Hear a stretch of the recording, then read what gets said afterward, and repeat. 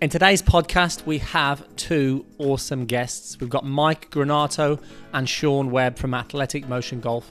You may have seen these guys on YouTube. They put out some great content to help golfers just like yourself.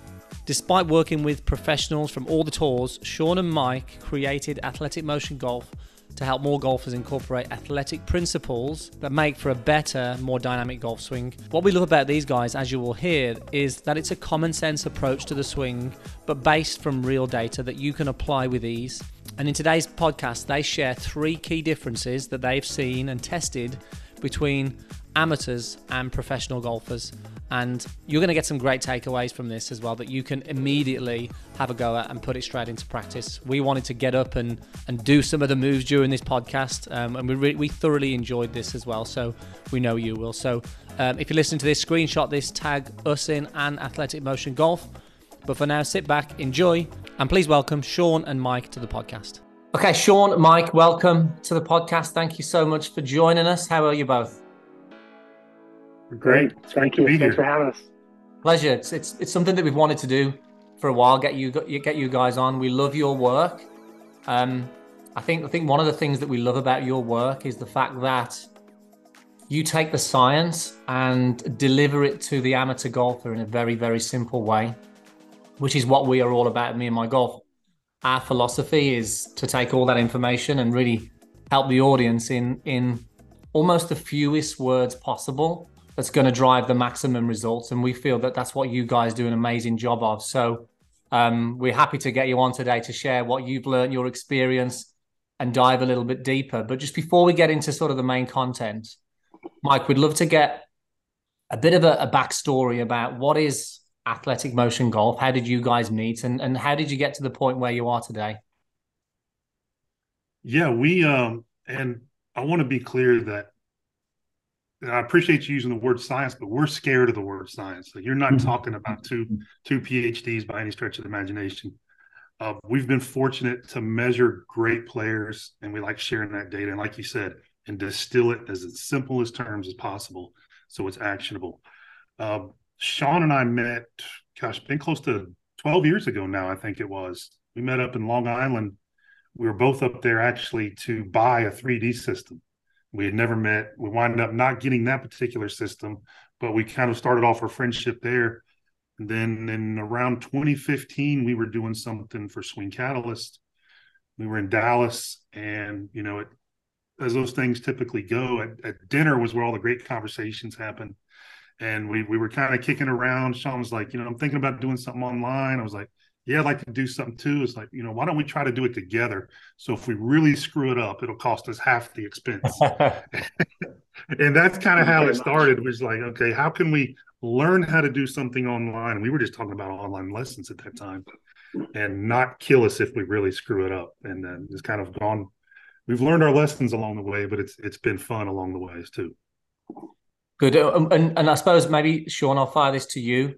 For the listeners to this who haven't necessarily seen your content, what is Athletic Motion Golf? What does it sort of stand for? What does it mean? I think when we first came up with the concept, Mike and I were both athletes from different sports. I played baseball, basketball, and golf, and Mike was a golfer and a Division I basketball player. And we were trying to figure out a way to kind of parlay that into helping people with their golf swing. Using other sports and taking from what they learn in other sports, because a lot of people that take lessons from us have played other sports, whether it's tennis, golf, basketball, whatever, and trying to bring that athleticism in from other sports into golf instruction. And I think that's kind of how it started out. Perfect. Yeah, you can see that. It's really interesting because me and Andy spoke before this and going, because of the research that you've got, from great players and the information you've got and the knowledge you've got, you could do a really good job of messing people up. You have that, the words that you use because of the data that you've got could easily mess people up. And again, just reiterating what Andy said, that's why we like what you guys do, because you're doing something which I don't think you've done enough of. I think it could be done more of in this game at the moment, especially with stuff online. There's so many, so much information being put out there. And I think there's obviously a lot of it's great information, but it's also about how do you actually make it, as you said, Mike, actionable. And I think that's what we're going to try and do here now. And I think, what the main thing we want to get through in this podcast is you guys talk a lot about the difference between pros and the amateurs, the average golfers. Now, we all know that we don't want our golfers, although we'd love our golfers to be able to swing like Rory McIlroy. Right. But what are some of the things that maybe Rory does and other players who are really good that could be actionable for us? So maybe, Mike, I'll start off with you. We said we'd perhaps like to get 3 of these differences between the pros and amateurs. Let's go with you first of all, Mike. What do you see as a big difference? I think you hit the nail on the head there. It's like taking Rory, for instance. Very few humans on the planet can move like he does at that speed, especially.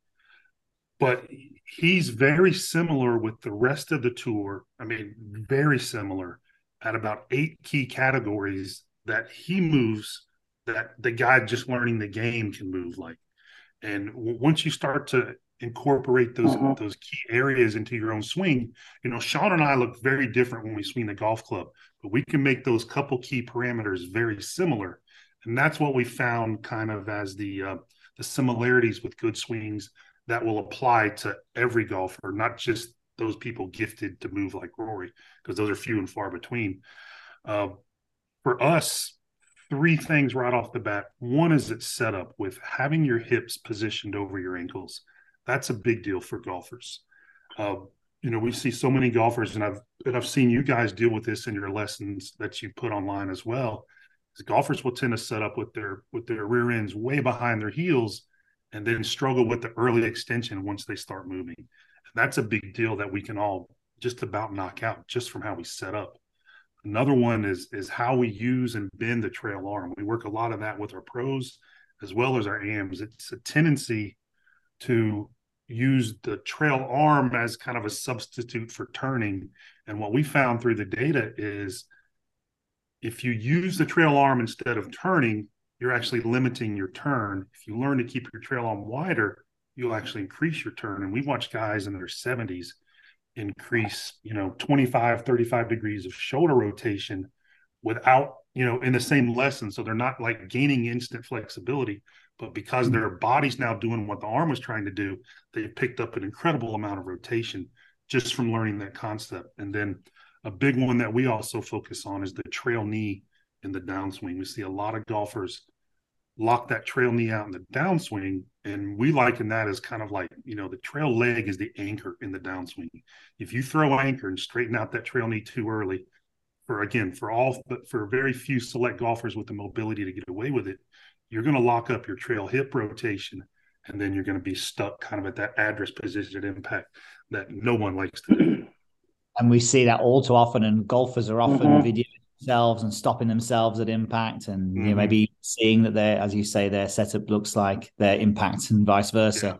Yeah. Okay, let's get into that first one then. Let's talk about that setup, because whether you look at the Jack Nicklaus quotes, we all know as golf coaches, if your setup is out, it's going to be a problem. But I suppose my first question on this, and I've got many, we're all different. All 4 of us, on this podcast now, we're all different body types with different shapes, sizes, different length levers.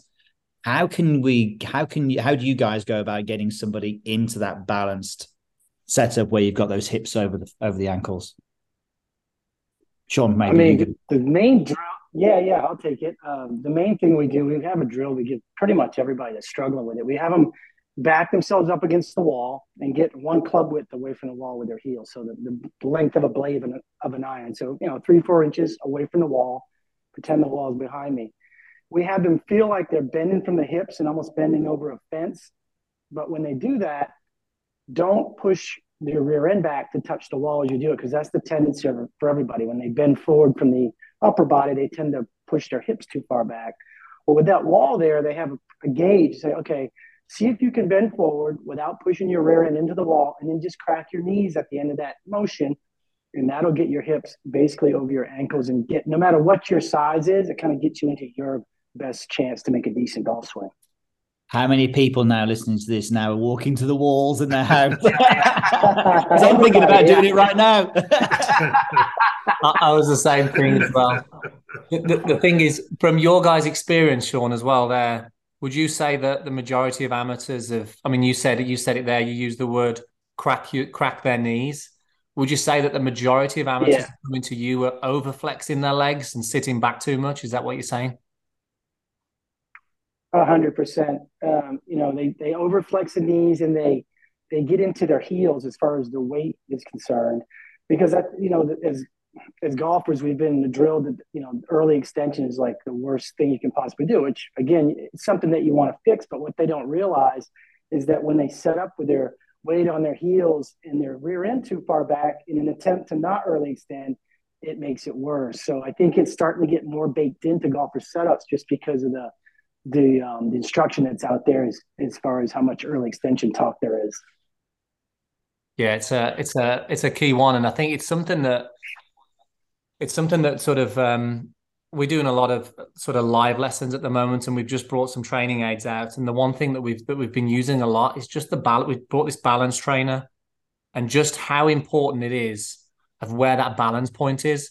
And it's almost like every single lesson that we have, it's like they need to be on this balance trainer because there's some issue with where that weight is from heel to toes at their setup, and just that one small thing, which is often overlooked by a lot of amateur golfers, has a knock-on effect within the golf swing, whether it's any shift forwards or backwards in the swing. And then all of a sudden your strike's compromised, your pivot might be compromised as well because of that.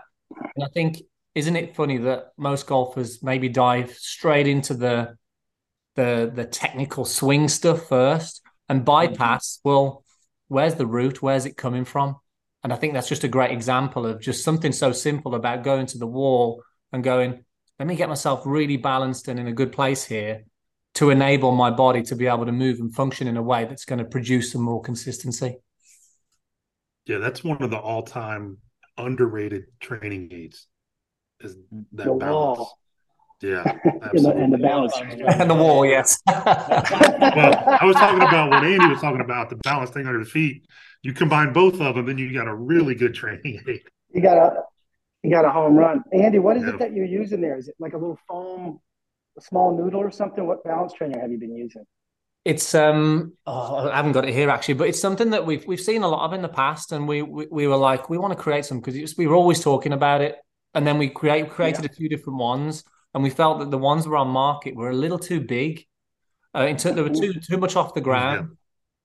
so it was almost just too hard. So we created a slightly thinner one that enabled a little bit of balance, but also enabled you to feel your heels and toes on the ground as well. For us, that was really important that we want to feel that connection, but it forces you in a place to feel that as well. So it's just something we've had made that we haven't brought to market out yet, but we've been using it. We've had a few prototypes and it's so good. But as you said, Mike, it's underrated really.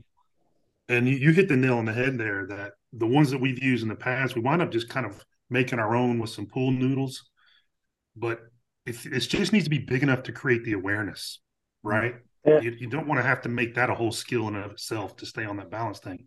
But if you have that awareness, man, that goes a long way in the golf swing.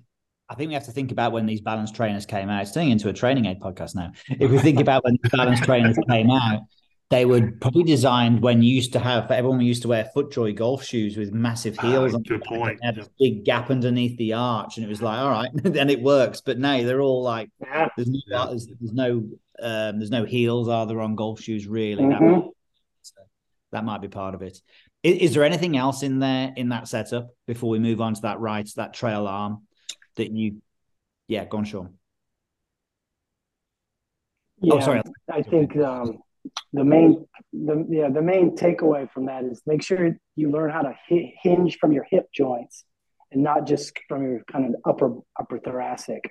You know, learn a true hip hinge so you can create some angle to the pelvis, and that dominoes into having good tilts on the backswing. So, you know, there's a few different ways to bend forward. Learn how to bend forward from your hips so you have some angle between your legs and your torso, so you can create that correct hip tilt on the backswing. So last thing I would add. I love all of that. And I think this is something that me and Andy talk about a lot, is that there were some patio windows that were just outside the reception's office at Oxley Park Golf Club in Wolverhampton, where both me and Andy were junior members. And I ended up working in the shop there, the pro shop there. And there were paving slabs outside. I'm pretty sure we wore the paving slabs out. The amount of times we stood in those patio windows looking at it and just checking setup. And I knew if I had 13 hours in the pro shop that day and I wasn't hitting any balls, I knew I had to go out there at some point and check my setup. And that was a really good place to do that. But I just the moral of it is actually look at what it looks like. Don't just try and feel it. Don't just get the balance tray on the wall. Maybe get some feedback for some mirrors or even just videoing yourself. Yeah, it takes no talent to set up correctly, right? I mean, it's just one of those things, and we all want to look at impact, but most of us have the impact we have because we have to, not because we want to, and so much of that is baked in early in the golf swing. Love it. I love it. All right, let's get on to that trail arm, shall we? Yeah. Who's going to go on this one? You on this one then, Mike, yeah? Yeah, so the bend is what we see a lot of, the difference between AMs and pros. Someone like Rory bends his trail arm in the neighborhood of 55 to 60 degrees in the backswing. Tour average is right around 90 degrees. Our AM averages are right around 120 degrees. So we all have that basically quarter of a second downswing, and AMs are trying to undo an extra 30 degrees of arm rotation in that same amount of time. That's where a lot of those scoops and flips with the arms stuck behind that no one likes to see, a lot of that comes from how the arms get to the top of the swing. I think it's interesting as you're talking. I want to start moving and stuff as well. It's so easy. But something that we talk about a lot as well is just the synchronization with arms and body. And what, for the listeners to this, if they can build an image in their head, what you're saying there, Mike, is that this trail arm is just basically getting a little too narrow on the way back, a lot of overbending on the way back, and then they've got to recover this on the way down and just straighten that too early. Whereas more of the pros, they're going to have less of the bend in that trail arm, which means that they can have, what you were saying earlier, that have a better torso rotation, whereas the amateur golfers are almost getting the club back with these arms narrow in the backswing and under rotating the torso. Is that what you're saying? No, you hit it perfectly on the head there. And the synchronization is the key to it all. So if you're trying to synchronize 30 degrees more of arm bend, you're going to get that going much quicker, and it makes it much more difficult to do all that. We see it in the data all the time. The amateur swings are physically more difficult to do than, it's physically more effort to bend it more and try to straighten it more than a 90 degrees or even like a 60 for Rory, something like that. So yeah, it's not all down to flexibility. It's just down to synchronizing the movements we make. And also your concept as well, isn't it? I mean, so what are the reasons you think that golfers are doing this? We've asked a lot of players that. Yeah, we've asked a lot of players that, and no one. You probably ask 100 players, you're going to get 100 different answers. What it looks like to us in the data is that the trail shoulder stops moving.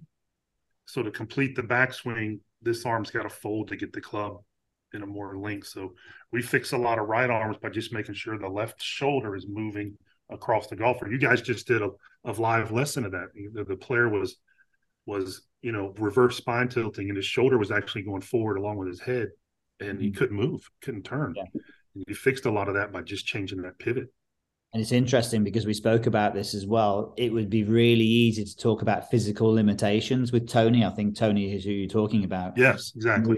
Then we were talking about it and go, we did some screens with him and things like that, and we saw there was a little bit of then. But Andy was giving the lesson. He was like, "No, I'm going to go this way and just see what happens. Let's not. There's just because there's a few things that are indicating that could be a reason for it. No, let's just see what we can actually get out of it. And as you say, you got 70-year-old guys who are rotating 20 degrees further by just understanding that role of that right arm. And back to your point, if his concept was to keep his head still, and have a centered pivot, the club's only going to get up to the top in one way. So, I love what Andy did was, did my head turn? And he said no. And he goes, well, look again. Yeah, it did turn. Right. So you got to allow yourself some freedom of movement to gain some rotation and some turn and width mainly. Yeah, I think it's. No, yeah, I just think. It's. I think that the concept thing is just a huge one, isn't it? And I think it's like we can delve into the technique, but if somebody's concept hasn't changed, they're going to produce the same motion. So it almost like we almost need to change the concept first before we can actually get in there. And regarding this, something that I say to a lot of my lessons, the amount of time I've said this to one of my students on the backswing, more body, less arms, more body, less arms, because a lot of them are arms and no body. And I'm like, I want more body, less arms. And I think from the stuff that we've done, and I think this is where maybe there's sort of linking the amateur and the pros. With a golf pros who's full time, their backswing is a little less important than an amateur's backswing because they have more resources, more time to coordinate things and more skill to actually get it back to square. Whereas the average golfer who's listening to this, who practices once a week, who plays once a week, their backswing is so crucial in order to prime them to not have to make the compensations in the downswing. And I think a lot of golfers are so focused on downswing and impact, but backswing, do you agree that, guy? Do you think backswing is crucial for amateurs? I mean, the more we teach, the more we feel like we're backswing teachers. Yeah. We just give so many backswing lessons. And every amateur is focused on the downswing, but they just don't realize the domino effect that takes place if they can just get into a better spot at the top of the backswing. Yeah, for sure. What would you just say on that? I was going to say, just on this, maybe the same question, Andy, just on this trail arm then and looking for a better trail arm, but ultimately understanding the relationship between the arm and the pivot, I suppose. What sort of things are you looking at would be really useful to the people listening? So a big one for us, and you can do this just sitting in your chair, is I'm doing it. A lot of AMs will want to pull this right arm behind them as, again, a way of kind of cheating the turn. If you can make a pivot and keep, make like a 90-degree angle there between your arm and kind of connect it to your right trail elbow and just turn through the shoulders and let the arms go where they go. Yeah. Now fold your arm to 90 degrees and that's a tour backswing. Nice. I like it. Yeah. It's a good way to keep width. That's probably the biggest thing in the backswing that we see the difference between AMs and pros is all of this robs you of width that you're going to try to find in the downswing. That's a brutal time to find it. Yeah, good luck. Yeah. Hi guys, one question we get asked all the time is how can I get coaching from yourself and Pierce? Now we do coach in person at the Grand here in San Diego, but for those who can't make it in person, we've built something that's just as good. We've created the Me and My Golf Academy. This is basically our online coaching academy where we've literally poured everything that we've learned from the best players and coaches in the world on not just about how to swing it great, but also what it takes to actually play great golf and get around the golf course in as least shots as possible, because that's really the aim. There's over 17 specific coaching plans where we actually guide you through simple lessons that we know get results. Some of the most popular ones are total driving, break 90, ultimate irons, and complete chipping. And we really believe that these are the best online courses on the planet to help your game. Plus, we have an amazing member community over there with loads of other benefits and discounts on some amazing brands. So if you're fed up of having too many swing thoughts and you can't figure out why you're so inconsistent and seeing no improvement, then give this a go and you can see if it's for you. Our members are seeing some incredible results in as little as only 1 week, and we'd love to see if we can help you out with your game. So if you want to find out more, click the link in the show notes or simply download the Me and My Golf app. Let's get back to the show. Good luck. Perfect. Cool. Should we go on to that trail knee? Let's go on to that trail leg, and that's the anchor. Yeah, this one, Sean's got so much good info on this one, yeah. You want me to do it? Yeah, so what you got? Well, we just started seeing a lot of people, like back to what we were first talking about with the setup. People are really conscious of early extension, and the more golfers we had come through the gears and get on the gear system, we started seeing that with the amateurs, a lot of them had the left knee and the right knee the same bend at impact, basically. And like Andy was saying, we ask a lot of questions in golf lessons because I want to know what they're trying to do and what they think is correct. And I'll say, your backswing's pretty sorted, decent downswing, but what's your thought process down around the ball with your legs? Well, I'm just trying not to early extend, so I'm trying to keep my trail thigh or quad back to the wall so I don't early extend. And then the more we looked at that compared to what some of the tour players do in our database, we realized that, okay, these really high-end players, their right knee is usually maybe about 3 times more bent at impact than their lead knee, or lead knee, trail knee 3 times more bent than the lead knee. And to do that, you actually have to allow your trail side of your rear end to come off that wall, which allows the left side to go into the wall. So basically, by trying not to early extend and straightening both knees, it was causing them to early extend. And that's where this whole thing about the knee flex change at impact came about. Now we try to get them to understand, listen, the hips are going to move almost like a revolving door as they go forward.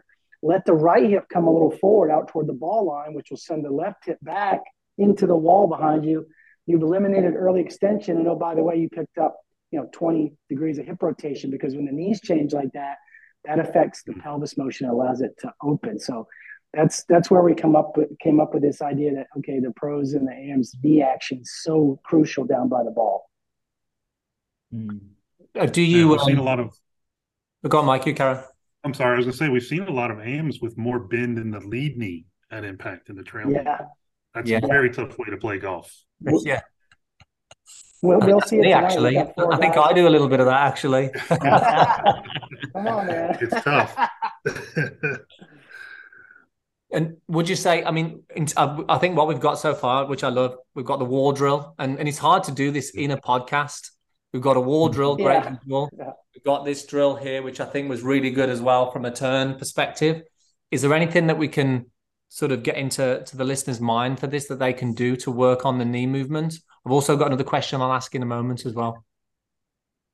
Yeah, so, just get yourself at setup, your best setup. Allow your hips to move forward 3 to 4 inches, okay? Let your left hip or your lead hip go back a little bit through the wall, and then allow your right knee to be softer as it comes through. And the added benefit of having that right knee softer is that it also keeps the hip tilt. So you don't put so much of your tilt into your thoracic spine, which is physically difficult for a lot of people, especially folks that sit at a desk all day. So you want to allow the hips to have tilt as they're coming through the ball. That will obviously tilt the upper body, so you don't have all of that side bend crunch trying to come from the rib cage. And it just physically put yourself in that location, then do it from a little bit of motion and just gradually build up to it. It's not something you want to kind of have a concept of and then go grab your driver and try to do it all in your driver swing, because you're probably not going to do it right off the bat. Literally chip some 7 irons, 80 yards. 100%, yeah. Wedges are a great way to learn how to do it. Yeah, I like it. They can combine that with the wall and just like you say, just get a bit of a more of a conceptual idea of what does it feel like to be in a really good impact position with them. It's funny, I said position there, because I don't normally like to say position at impact, because we really like to keep it flowing as well. But it's nice to have a feeling of what it feels like through impact, really. And I think just doing that at the wall with the right knee softer is certainly a good way. Yeah, and your left knee be 10, 15 degrees bent, and you want double that at least in your trail knee. And you don't need a ruler to do that. You'll feel it if you kind of just put yourself there, yeah. One thing that Sean, you said a minute ago, which I think is really important to share with the listeners as well, because we see this all the time, is that golfers are often trying not to do something. So golfers are either trying not to early extend, not to sway, not to lift up. And it tends to sort of paralyze motion, doesn't it? It tends to completely stop any motion. And something that we continuously take to people is that it's not that you're moving too much. Actually, often golfers aren't moving enough, but they're just not necessarily moving right. So how important is it to be able to think of what to do, and as opposed to what to, and what's your experience with that, with when golfers are focusing on trying not to do something? It's huge. And you mentioned the sway part. So let's just say on the backswing, someone sways too far to the right. and at the top of the swing, their hips are too far away from the target. That golfer, a lot of times, like you said, will just lock up and not do anything. So what we try to get them to understand is, hey, we want a little bit of movement early in the backswing to the right, but as you finish the backswing, you just kind of drift back to the middle. And when that concept gets in their head, it frees them up. It's like, okay, I'm not really trying to be stiff and still here. I can make this kind of flowing motion, which ties everything together. And it really takes the handcuffs off them in a lot of cases. Like you said, you teach them how to move and when to move at the right time, then all of a sudden they've got a golf swing. Yeah, if you really want to zoom out on this pros versus AMs concept, the pros move earlier than the AMs move. Sean just made a great example. Like that shift happening early versus that shift happening late in the backswing is a huge difference to your downswing. And, golfers are going to move something. It's when do you move it is oftentimes more important than, how much you move it. Yeah, it's a good example there. So would you say golfers are moving earlier from a lateral perspective in the backswing, a little bit of shift, and then also they're turning earlier in the swing, would you say as well? They're having more rotation earlier? Would you say that? Mm-hmm. Mm-hmm. Absolutely. Yeah, it's doing and that's maybe one of the hardest things from a teaching perspective is to change someone's timing of when they do something, because you only know your timing. But if you can slow down and feel a different timing, it's like we always say, that juice is worth the squeeze. If you can alter your timing and do more work earlier, then you actually have less work to do later. And most AMs they've got a big checklist of things to do in that quarter of a second downswing. Yeah, they do. Yeah, they do. Yeah, I think it's huge. Just I've got another question for you guys. This is all written. I think there's so many practical things that I think golfers can do from this, and I'm sure they can check you out past this as well, which is great. Maybe this is a question for maybe each of you separately. What do you feel in the last, let's say, I'll go to you, Sean. How have you changed your coaching in the last 5 years? So what do you think has changed from 5 years ago, Sean, coaching to where you are now? Has there been any big shifts or anything that's dramatically different to what you did 5 years ago? Yeah, having gears. So I've had gears. I had the second system that was ever built, I guess maybe 5, 6, 7 years ago now. And once I was able to, sorry about that, someone's trying to get me. Once I was able to start capturing swings and look at some of these high-level golf swings, I think my understanding of the swing just got better. And my understanding of how to pinpoint the problem has gotten better, because when someone comes for a lesson, we call it an MRI for the golf swing. They come in, get on gears. I can see exactly what you're doing. I've got my 8 or 10 things in order that I know to look at that are the red flags. And I just attack the first red flag. And it makes for a concise lesson. I can hit the root cause a lot faster. And the student gets the buy-in because they can see it in the before and after in gears. I can right arm, for example. Mr. Jones, you had 120 degrees of right arm bend. I know that's a red flag in the golf swing. 5 swings later, they've got 90 and they increased their shoulder turn 30 degrees. That's a great experience for that golfer, because not only did you pinpoint what they did, you took the time to give them an MRI of their own golf swing. They've got a better understanding of what they're doing. They can see the before and after, so they've got the buy-in. Even if they don't start hitting it better in the first 30 seconds, they know that they don't have to leave that lesson questioning what I'm telling them. Yeah, because this is it, black and white. These are all these great players that we have compared to, and I think that's how I've changed over the years. I guess I've just gotten better at the lesson experience, I guess, and the pinpoint what the true problem is. And I bet you're at a point. Sorry, you'll say just quickly. Sorry, Andy. The great thing about that 8-point checklist that you've got is if there are 6 red flags out of 8, by the time you tackle the first 2, you're probably going to get rid of some of those other ones before you even get to them. Again, but that just shows you how important the setup, the backswing is in helping out the downswing. Go on, Andy, sorry. No. Yeah. Go ahead, Andy. No, it's fine. I think, and I bet using that system so much now, I bet you can look at the golfer and almost predict what that system's going to say. So you're so in sync with that system now that you can go, okay, I know roughly what this is going to be like because you've measured it so much and you've got the customer there and the students. Yeah. Yeah, we've seen, so every gear swing I've captured over these years, thousands, I've had the video next to it. So I guess you just train your eye after a while. You know, you can't get it to the degree, but I know my checklist. Okay, he's got too much knee bend. He's sliding the hips too far toward the target on the backswing. The pelvis turn is flat. You know, I can kind of go down just with the video and get pretty close. But it's helped in so many different ways. I'm just thankful that I was able to get it when I did, because I think it helped my teaching so much. Brilliant. And Mike, what would you say? There's a big shift for you. Would you say? Sean kind of touched on it there at the end, that now that we've got the setup that we've got, every time we capture data, we always capture the video along with it, especially when you're talking about the forces into the ground and all that.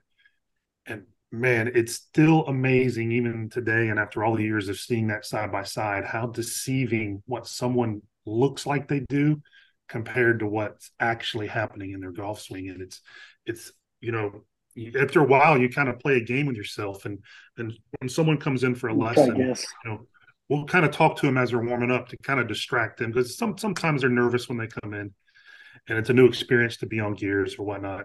And so we want them to be as comfortable as possible when they're warming up, and we're talking and we think, okay, this guy's going to have way too much arm bend. Pelvis is going to be too flat. And then when you see the first set of data, you're like, no, we were wrong there, or no, we got it right there. And it's continuing to sharpen our eyes compared to what we know is true versus what it looks like.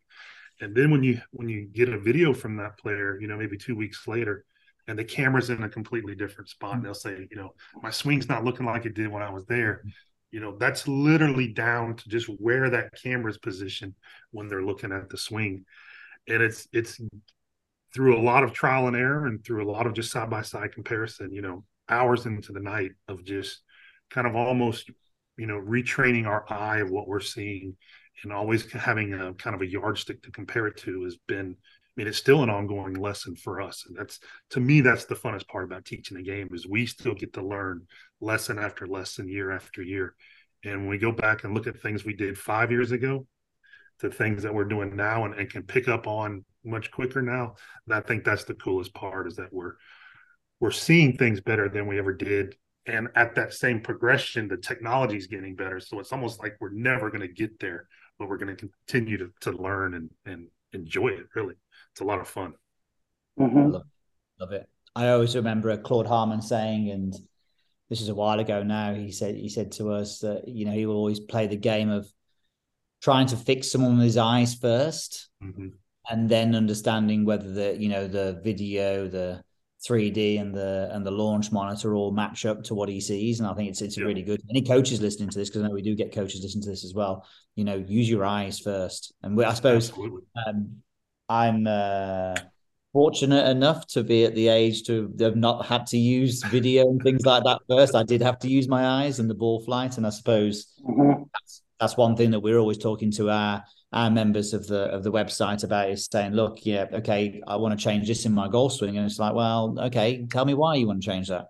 What does the ball tell you about whether you do that or not? And I think that's a whole other discussion we can get into. But yeah, I love it, guys. I think that's why you've, from what you've just described there, just those couple of descriptions you've just had there just shows why you guys are so successful. So yeah, congrats on that. Awesome. Appreciate it. You guys have been doing this online for a long time, and I feel like we're relatively new to the space, and you guys were certainly kind of a model of how to teach golf online, and it's really cool to be talking to you today. Oh, awesome. Thank you. No, it's been great. Great to have you guys on. I don't get nerves very often. I was nervous getting on this one because I looked up to you guys. I think when I first got with Mike, I think I pulled up your YouTube even. I'm just thinking back now, how much of an influence you guys were on Mike and I. So I appreciate that. And it's kind of surreal to be doing it podcast with you now. So thanks for asking us. Great. Well, this is good. We're just sharing the knowledge, aren't we? Which is so important. Yeah. I think this is why all coaches just should do this. And I think it's really important. Mm-hmm. Yeah.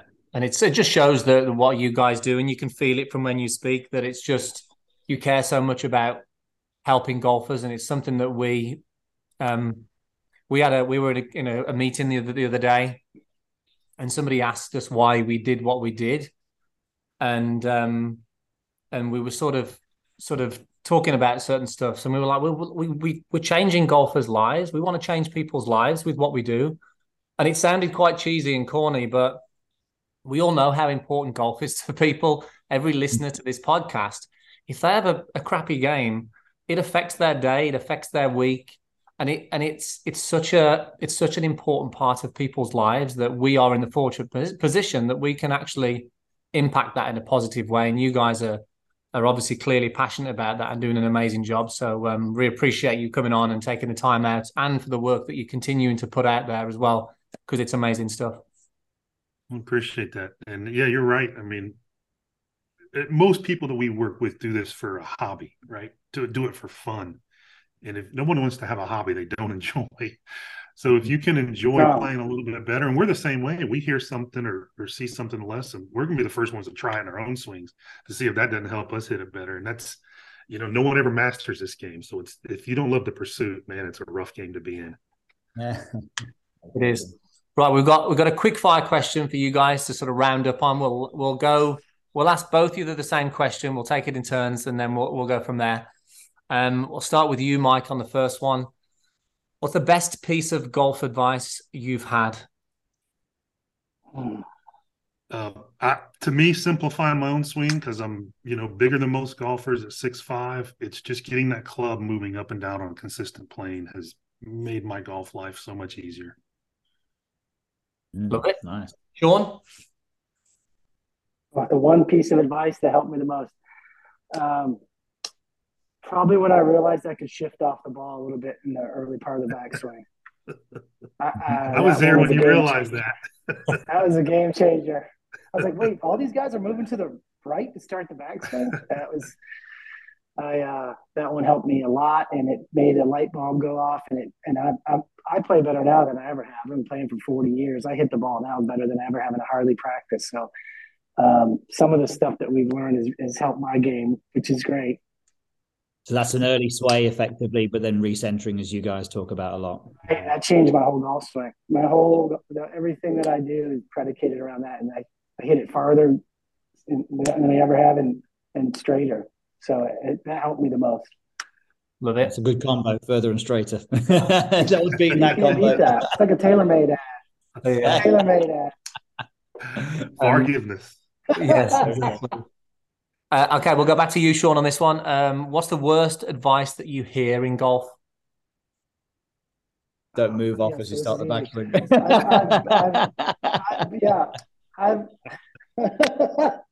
I've actually banned. I put a ban on my brother from saying this to my nephew because he tells him to keep his head down, and that's my least favorite piece of golf advice is to tell someone to keep their head down, because it just ends up locking them up so bad that not my favorite thing.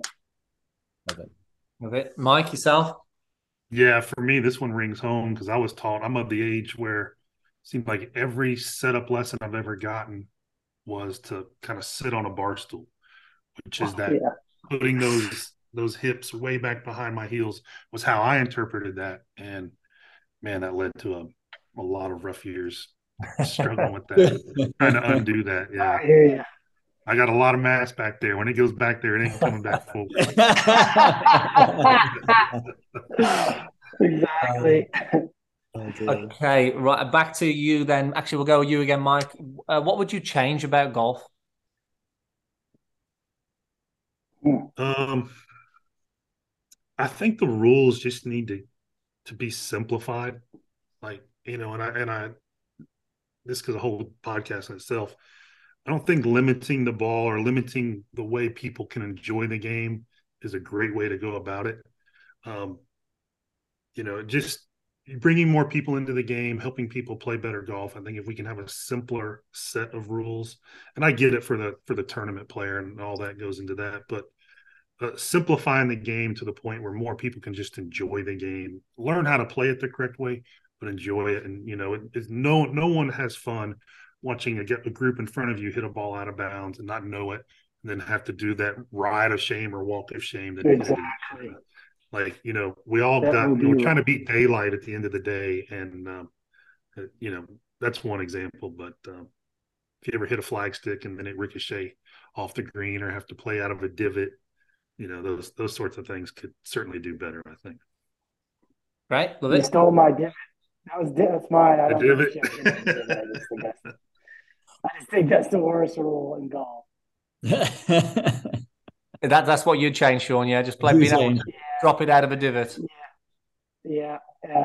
That's the rule change I would make. I can't think of anything else off the top of my head. I mean, that's the one that jumps into my head. Love it. Two more then. Sean, what's the best thing about golf? What's the best thing about golf? I just think it's probably the challenge of getting better. Like, I've been playing for so long now, and you never stop working on your swing. You never stop working on your skill set. That you can't master it. You have days where you feel like you could play on the PGA Tour, and then you have days where you don't think you can break 90. So I guess the challenge of the game, I think, is what makes it so great.